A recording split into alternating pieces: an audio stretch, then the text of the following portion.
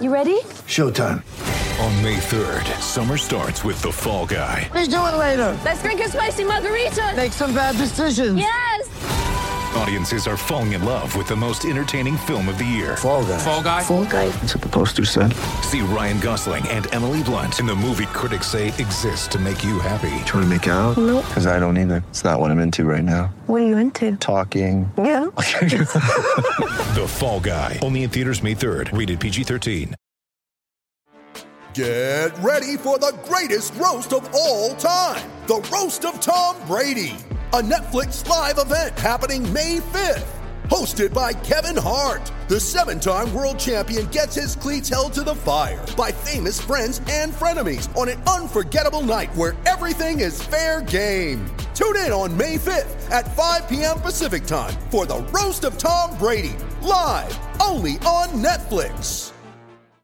With threats to our nation waiting around every corner, adaptability is more important than ever. When conditions change without notice, quick strategic thinking is crucial. And with obstacles consistently impending, determination is essential in overcoming them. It's this willingness, decisiveness, and resilience that sets Marines apart. With our fighting spirit, we don't just fight battles, we win them. Marines are the constant our nation counts on to fight the unknown. And through adaptable problem solving, we do just that.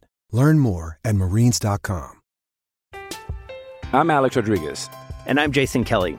From Bloomberg, this is The Deal. Each week, you'll hear us in conversation with business icons. This show will explore deal-making across sports, media, and entertainment. That is a harsh lesson in business. Sports is not as simple as bringing a bunch of big names together. I didn't want to do another stomp you out speech. It opened up so many more doors. The show is called The Deal. Listen to The Deal.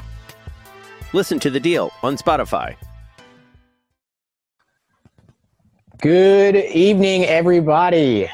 Good morning if you're listening to this on a drive in to work. I'm Matt Minnick here, joined by Michael Rogner for the Tomahawk Nation Hoops Dedicated podcast.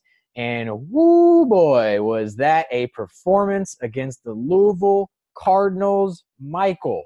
I mean, come on now. How much were you waking the neighbors with some of those? I guess it's like 5 o'clock your time, but how much were you scaring the neighbors during that game? Yeah, that second half we were going bananas. That was a lot of fun, and I was actually tweeting out during the game how jealous I was that you were sitting right there, and we had another guy at the game as well, and I'm sitting at home on my couch, so I just turned it up loud and let the wall shake a little bit, and that game will definitely, 10 years from now when we're talking about. Let's go back and talk about the last 10 the best games from the last decade. I will not be surprised at all if that one's on the list. I mean, it's not a buzzer beater in Cameron, because I think we were pretty unanimous on that Michael Snare one, but it is definitely going to be a game. I mean, it was a game to remember. It's one that, depending on what happens the rest of the season, maybe could be looked at as a seminal moment in the Seminoles basketball history there, if it's that kind of game that launches Florida State to a 2 seed, and then Florida State goes on to do some things that they haven't done in a really long time or ever in March/early April.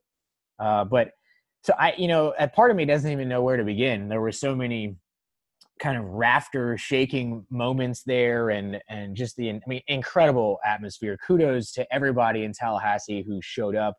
Students, you were unbelievable.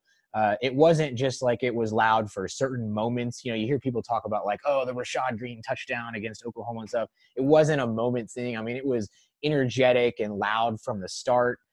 It was electric at times, and then there were other moments that were just deafening, and I don't even know that you could hear the person next to you talk. So kudos to everyone who attended, and I think it was just an incredible night for Florida State basketball with a 5-star point guard in the house to boot.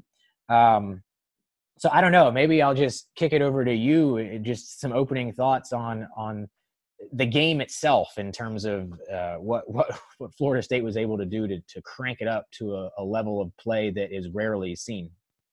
Well, it was different from the first game, because if you remember back to that first game, like we could not miss. and especially from three.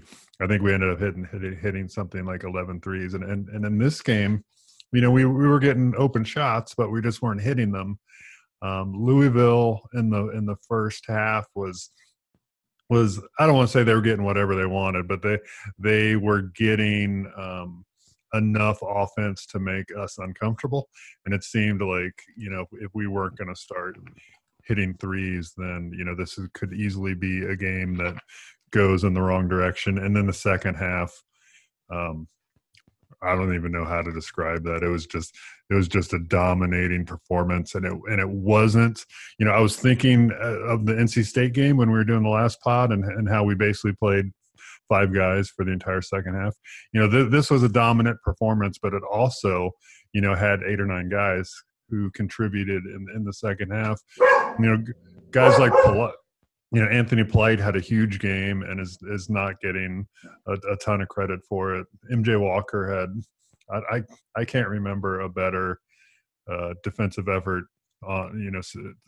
from our shooting guard since maybe Michael Snare was in the house. And so there's a lot of good things to take away from that, especially in the second half, and everybody's super excited about that game, and I agree with them totally. We can get into a little nitpicking here in the in the coming moments, but I'm kind of wondering from your perspective, how was that sitting right there watching that, kind of that second half sort of unfold? Yeah, it was, and I apologize if there was a loud, disruptive bark there for anyone listening. My guard dog Golden Doodle, who thinks he's a friend of everybody in the whole neighborhood, but thinks he's a guard dog, got excited. I think he was probably excited about the game. He was reliving the moments too. So sorry about that, but it was hard to do. I'll tell you what too. So sitting in the moment, it felt like just, there's the Polite three at the end of the first half was really big. I think there was, while the crowd was good and certainly into the game, what you're saying is true about the first half. It looked like there was a little bit of danger zone for Florida State. And quite honestly, I felt that Louisville being there in the stands, they looked dialed in. I mean, they came ready to play. And they were playing at a level that I was probably describing to the folks around me. I think I was sitting next to Aria and Bob from the Osceola, and we were saying that Louisville was playing at an Elite Eight, maybe even Final Four type of level for a few stretches there. They were hitting tough shots. They were making it difficult for us to execute our offense. They were really focusing on Devin Vassell there in the first half. And, Devin is capable of creating his own shot, but I wouldn't say that's his strength. And so when he wasn't able to get some open looks early, I think it took him a while to get into the flow of the game. And the Polite three at the end was big. And man, what a pass from Patrick Williams. If you haven't gone back and rewatched that play, Williams kind of gets the stop, grabs the rebound, and is coming up court. I mean, the pass splits 2 defenders and is just zipped into the corner exactly where Polite needs to be to catch. He doesn't have to scoop it. He doesn't have to reach for it. And Polite did what he does and knocked down the corner three. So that was a huge play from 2 guys who don't even start. And you felt like, okay, so if Florida State can kind of just crawl their way back into it, there might be a chance. And in the moment, it felt like this avalanche in the second half. Like I remember coming back from the game and just thinking that was just a complete domination performance. And anytime you outscore a team by 23 points in the second half, of course you dominated aspects of the game. I rewatched it, Michael, and I'm sure you did too. I'm sure you've rewatched it several times. I kind of forgot that Louisville still led by 11, at the 14:58 mark. So they had actually increased their halftime lead in the first 5 minutes of the second half. I don't think it felt that way in the stands because Florida State had finally started to play well. Devin Vassell had made a couple shots. But they did lead by 11. And then there's this stretch from that 14:58 mark down to about the 11 or so mark where we cut the lead to 3. We had an 8, maybe an 11-3 run or something like that. I don't know that we were playing all well on the rewatch. I think that Louisville simply missed open shots. I know Ryan McMahon missed 2. There was an audible gasp from everyone in the crowd when he took it, and then he missed, and there was this exhale of like, oh, thank God he finally missed.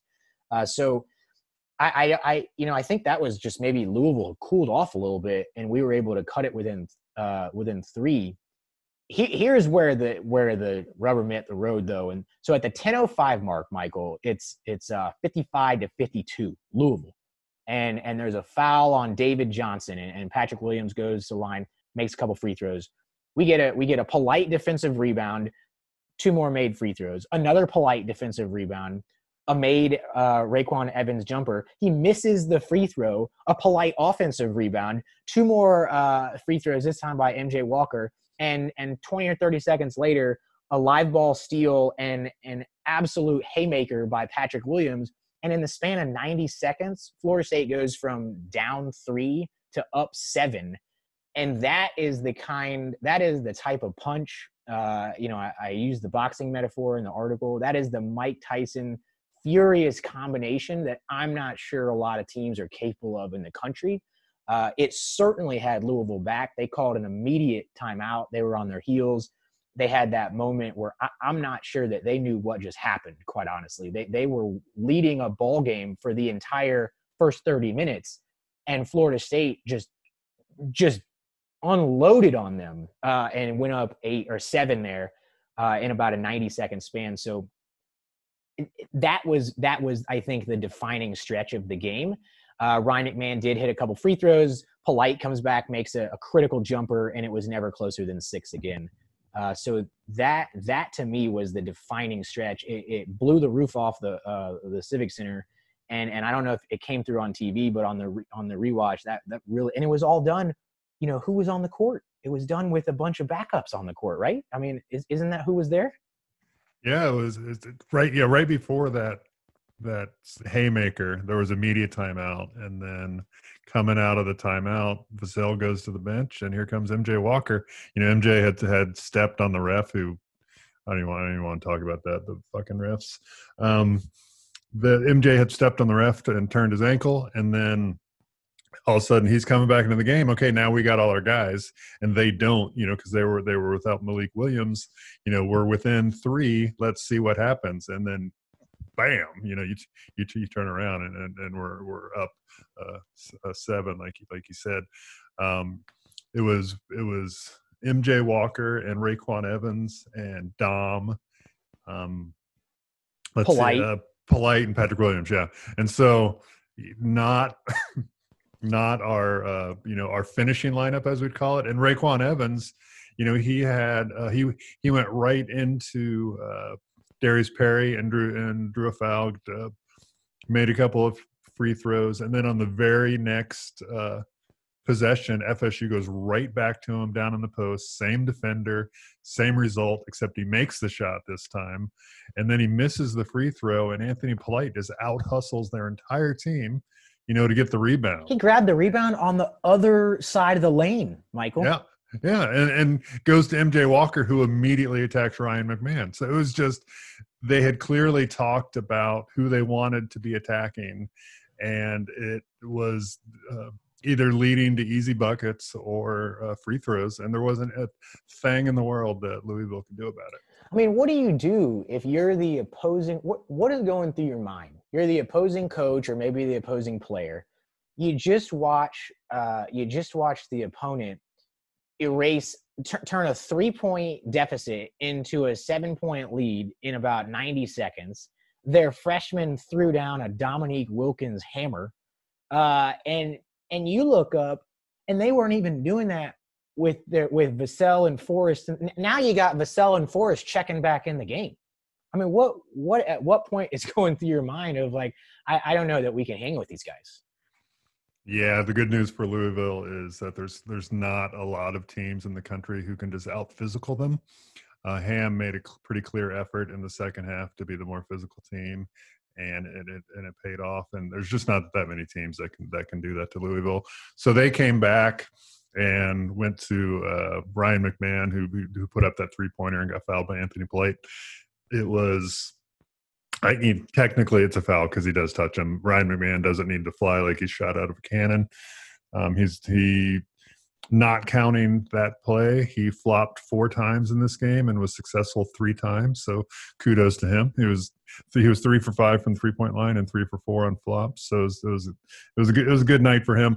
But anyway, so he makes all 3 free throws, and then we come right back down, and Anthony Polite goes over their center and makes a banker, and it's just like, okay, any hope that Louisville thought that they had by getting those 3 points, it's just like Florida State erased it in 8 seconds, and then it was right back to the same of Louisville not able to make their shots, and FSU just staying with the press, staying with their pressure, staying with the downhill attack on offense. And yeah, it was impressive to see. A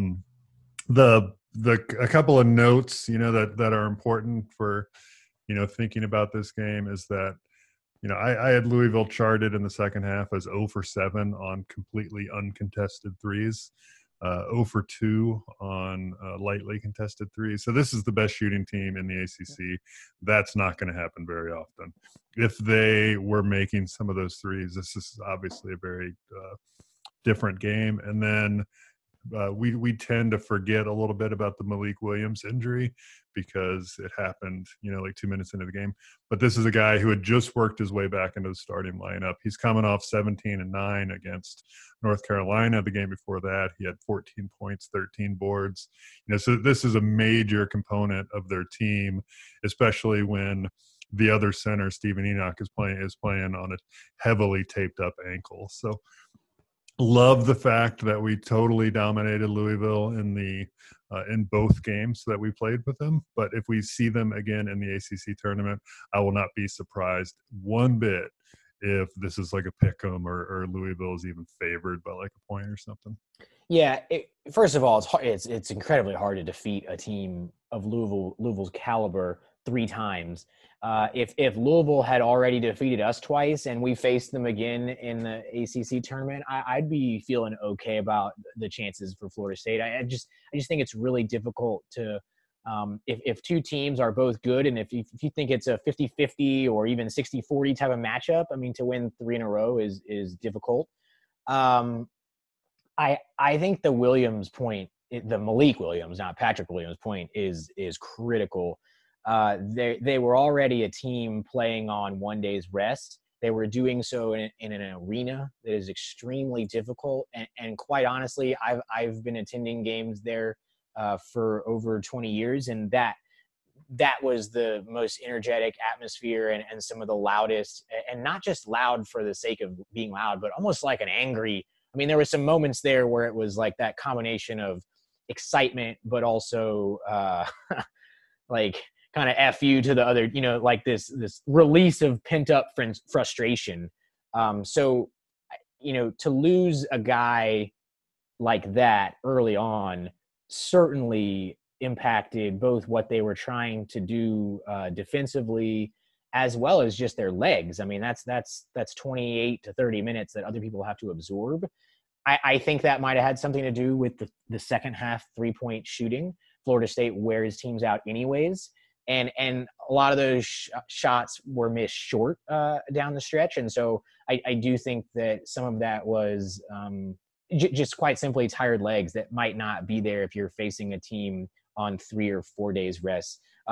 Noteworthy that Florida State didn't shoot all that well from 3 either. I think they only attempted a couple of threes in the second half. I know Trent Forrest hit one early in the second half and Devin Vassell hit 1 or 2, but I'm not sure they attempted more than 5 in the second half.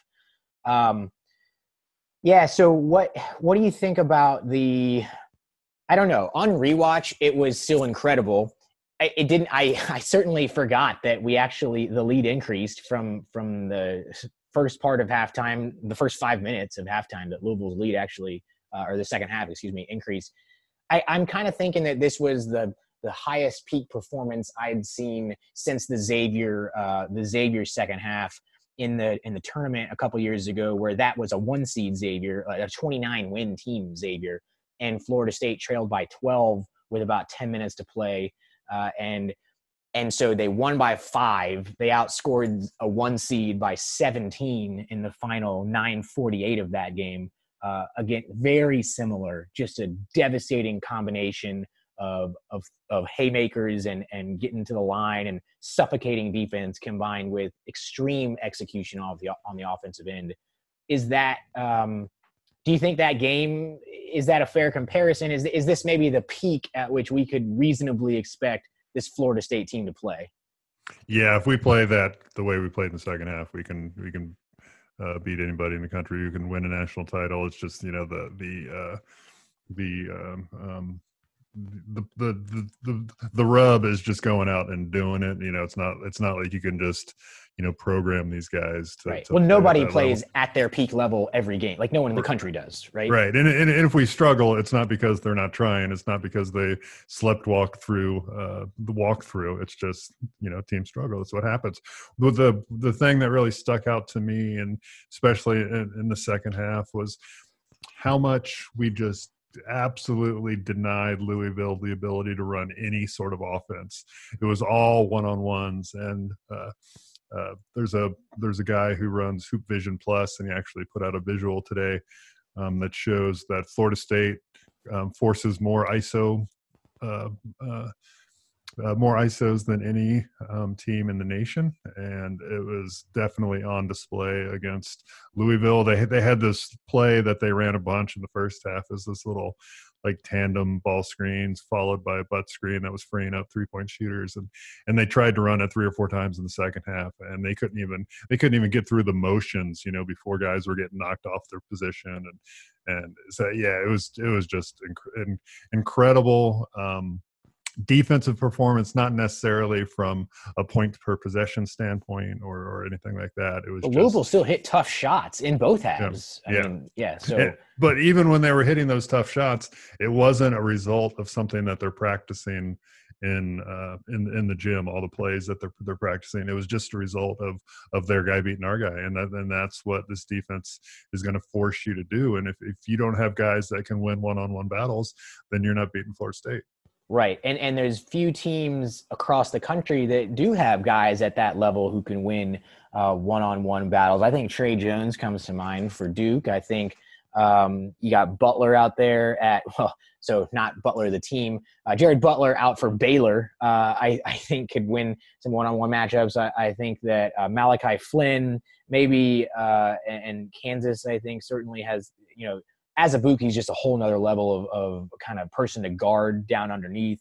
And of course, you never want to see Miles Powell get hot from Seton Hall. But there's not a lot of teams that you feel like, all right, we are in trouble because they have a guy who can just go get you some. That just doesn't exist. Most of those guys are either freshmen or they don't play in college basketball. Speaking of, I think, some individual players, let's talk a little bit. The game itself was incredible. Let's look at a couple of individual players before we take a quick break. I'll start with Trent. So it's interesting that Trent Forrest has only been KenPom MVP 4 times this year, and he often has done that in his career where you don't see him really take it to like that level that, the dominating level that perhaps we, like for instance, the Gonzaga game last year. But he sort of picks his spots and knows when he needs to. Here's 3 of the 4 games in which he's been the MVP of the game analytically. Purdue in an overtime win on a neutral court against a good team, a very good team. Duke in Cameron for the loss, and now last night or 2 nights ago against Louisville. So Trent Forrest seems to know when to step up in big games. Is that fair to say?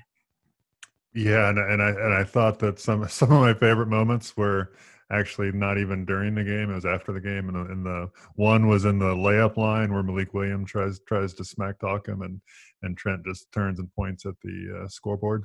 And then the other was in the post game. They were interviewing him, and I guess Louisville was really talking a lot of smack during the game. And Trent just said, "Look, if you're gonna talk that much trash during the game, you got to be able to back it up." And they couldn't do it.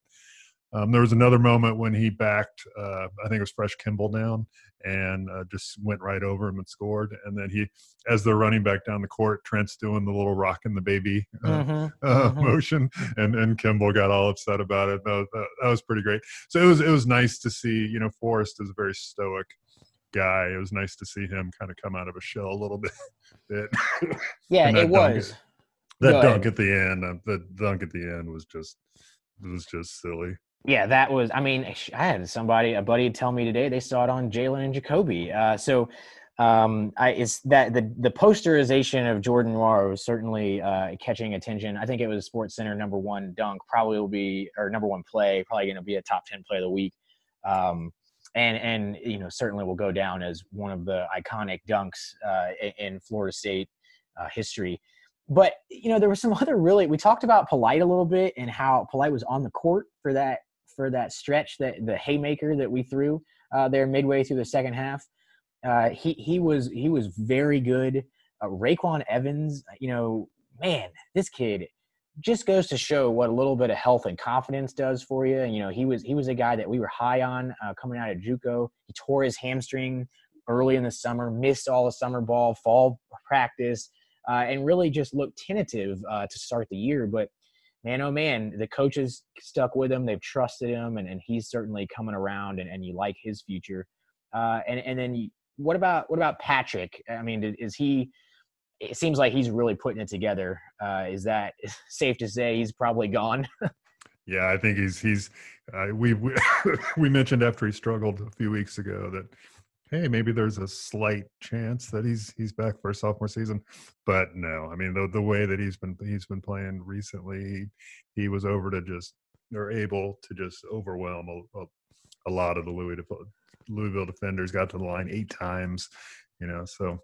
Well, and the dunk he had, just incredible. That dunk, he could have dunked it with his mouth. I mean, he was so high on that. It's his level, the levels that he can get to when he has a little freedom to get a running start. It's amazing.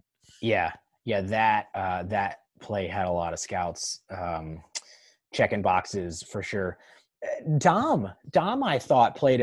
He only had 4 points, a couple of defensive rebounds, but really nice job of clogging things up and setting screens. Do you think this is his kind of role moving forward?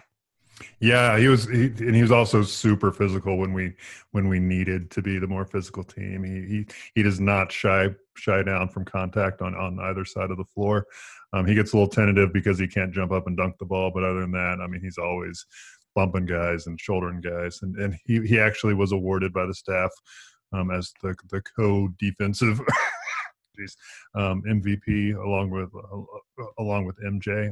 I know that some of those things are a little political, and MJ probably deserved it, but it was nice that the staff, sort of recognized his contribution in this game.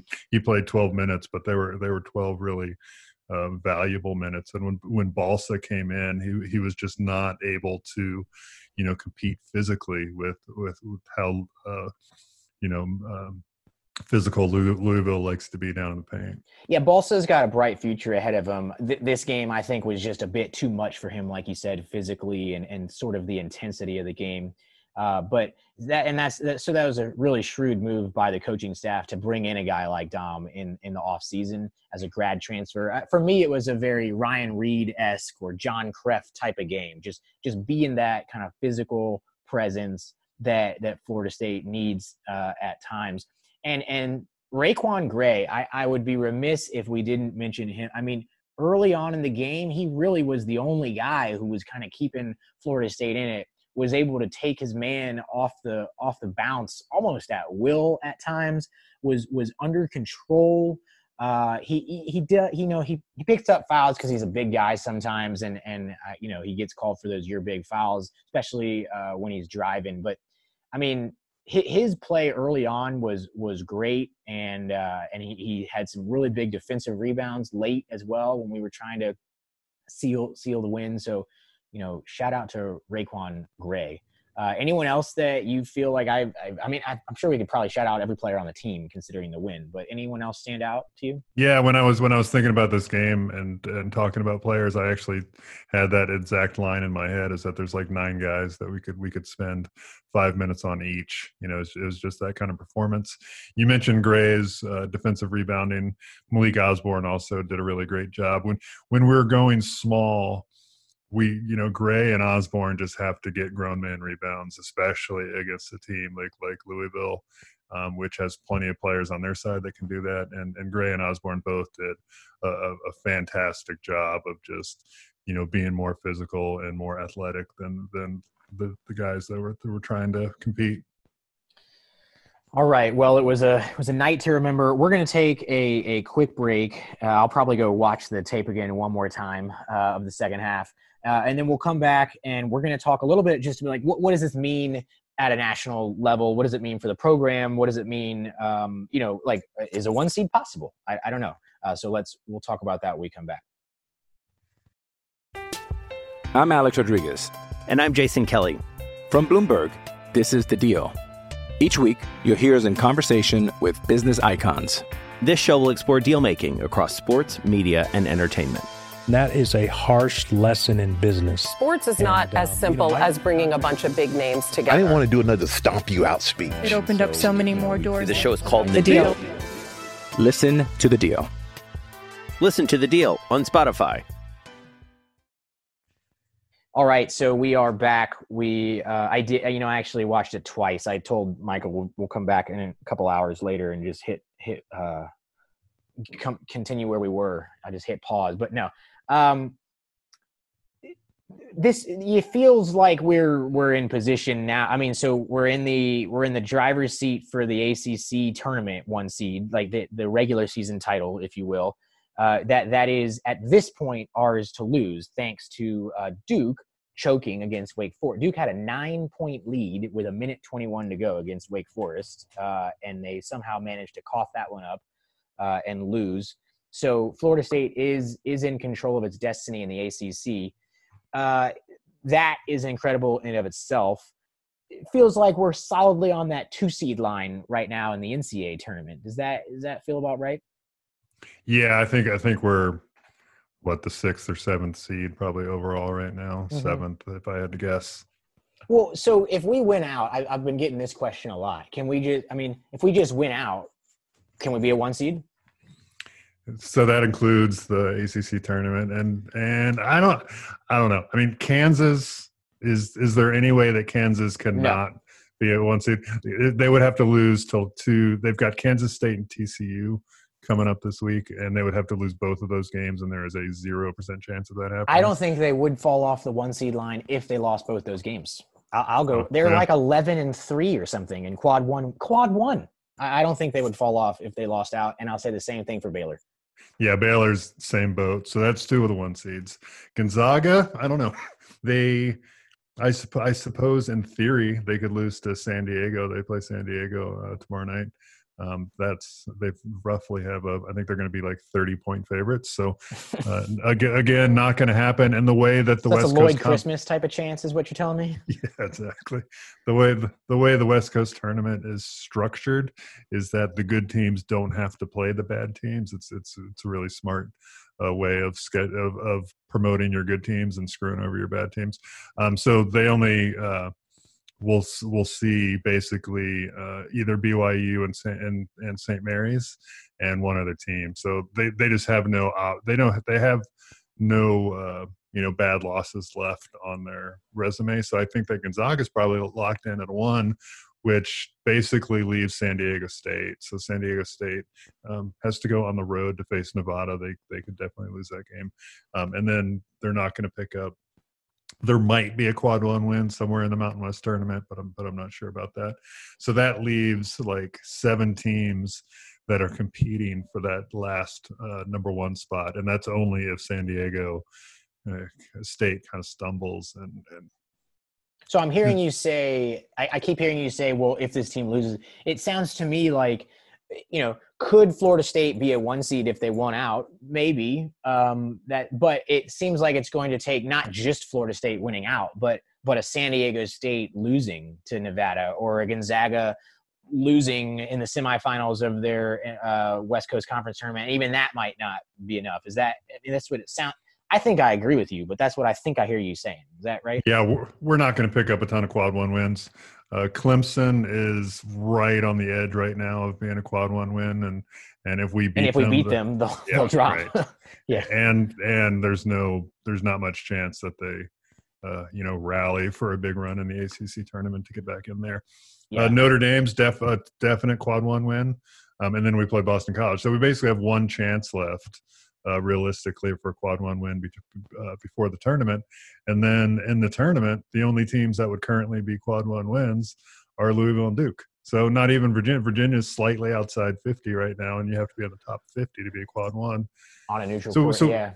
Yeah, so if we do end up as the 1 seed, then that means Louisville and Duke are going to be playing each other. So we'll have one chance, for a quad one win in the tournament. It means we'd have to win the ACC tournament to pick up a quad one win. So there's just not a lot of meat, there for us to add back onto the bone. We're pretty much our resume is going to be great, obviously, but it's like 2 seed great. It's not right. 1 seed great. Yeah, I think Virginia has a really good chance of knocking off Duke on Saturday. In which case, then Florida State could lose even 2 games maybe, and still potentially win the 1 seed in the ACC tournament. And that probably would bring Virginia up into the top 50. But that's just what my opinion is. And so I agree with you. We just don't have a lot of chances. Like at the very, very most, we would have 4 more quad one chances. And if you beat those teams too bad, like a UVA or a Clemson, then you're going to knock them out. So Virginia Tech moving back up into the top 75 would be huge. That would be a big development for us. UF winning a few more games and becoming, kind of in the top half of the quad one. Like if UF were able to get back up into the top 25, that would be, I think, big for us. But yeah, at this point, I'm with you. We need help in order to be a 1 seed. Baylor and Kansas are just too far out, and the others don't have a lot of bad chances left. The good news is that being a 2 seed would still be an incredible accomplishment. It would still mean that we're going to be going to Tampa, and we're going to have a much better chance of making the second weekend than we would if we were a 4 or a 5 seed. And it means that we could legitimately be talking about an ACC regular season title in a year in which we didn't even have the easiest unbalanced schedule. Let's just take a step back and kind of repeat what we just said. So Florida State is currently 24-4. Last year, we set the program record with 29 wins. We are now 5 away from tying that. The BC win almost seems assured. I think we probably split against Notre Dame and Clemson. So, I mean, the heights to which this program has suddenly started we're talking about averaging over a 4-year span, maybe 27 wins. We went 26 in 2017, 23 in 2018, 29 last year. It looks like it's going to be somewhere between like 27 and 30 something this year. I mean, are you kidding me? This is Florida State basketball we're talking about, and it all came after Coach Hamilton totally revamped his system after winning an ACC championship. Does that not sound insane to you? Yeah, the level that the fans are now treated to, it's like I know that when I was in college, Florida State had a pretty good basketball team, but not like this, and so I'm thrilled for the fans to be able to go out there and experience things like that game against Louisville, but appreciate it while we have it, because it's not going to be here forever. It's not, and I would even take that a step further and say appreciate this regular season, folks. Like, appreciate what that Louisville game was. Life is a journey, and the incredible moments that come along the way are what make it special. We saw a Virginia team not only lose to a 16 seed a couple years ago, we saw them actually get blown out by a 16 seed. So March Madness is exactly that. It is madness. And don't get wrapped up in a singular defining round of the tournament, and just appreciate what has happened here, what is transpiring in the landscape of college basketball for Florida State.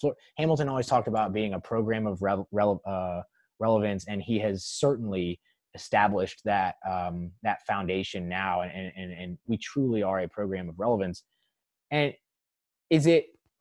I just still can't believe that I'm thinking of like Tiger Woods when he won the Masters as a kid and kind of won some other tournaments, and then totally revamped his swing, and then got even better in 2000. I mean, is it? I don't know. Or like Bobby Bowden going to the fast break offense or something, like totally revamped the offense that we were running, where we were already, in the top 5, and then he unleashed fury with Charlie Ward in the fast break offense. It's just mind blowing to me that Hamilton reinvented what he was doing and took the program to an even higher level. Yeah, it takes a tremendous amount of self-confidence to be able to take something that is very successful and break it down and do something very, different. Like you mentioned with Tiger Woods, and shout out to the Cat, and as well as Bobby Bowden. I do wonder though, was Hamilton's transformation, is that the reason that Florida State is so much better, or is getting better players because of that transformation the reason? I haven't thought about this a ton, but that's the theory I'm kind of running with right now. So you're saying, sure, we changed it up, but it's not the change in itself. It's that we have better players maybe because of the change and the one and done era or whatever, and now we just have better. Is that what I'm hearing you say? We have just better talent. Great players make great coaches. Yeah. I mean, I can't argue that we don't have some. I mean, heck, John Isaac's probably the best individual talent we've had roll through here. You've certainly seen the feats that Patrick Williams is capable of. But I mean, Michael, I know you've talked a lot about the stat of having 2 NBA first round draft picks on a team or something. I feel like those 2009, 2010 teams, I think, didn't they have like 7 or 8 blue chip recruits on them? And I know Tony Douglas was a first rounder and Chris Singleton was a first rounder. They were both on that 2009 team. Yeah, the 2012 team. We'll start there. So they had, I think that was the most blue chips that we've ever had on one team, but not from an NBA perspective. There were not guys getting drafted. So let's see. Carl White was the only guy drafted off, or Bernard James played in the NBA, I guess. And then some guys played in the NBA, but I'm specifically talking. So if you go back like 25 years in the and you look at the Final Four, who won the Final Four, every single team has had at least one first-round pick on the team, and all but 3 have had multiple first-round picks. Like 80% of them have had at least 3 first-round picks. So the teams that are winning at the highest level have a ton of NBA talent on them. And when I look at this year's team, I see Devin Vassell, I see Patrick Williams. There's a sort of outside chance that some of the other guys could get drafted. Last year's team had Devin Vassell and Kabengele, so there's 2 first-round picks right there. And I'm just not recalling those earlier teams. But then you mentioned 2009, so I guess that would be the team. Chris Singleton as a freshman, right? Yeah, Chris Singleton as a freshman, Tony Douglas as a senior. Or I guess even, was it the year before that it was well, 2 years before that had Al Thornton as a senior and Tony Douglas as a sophomore. Yeah.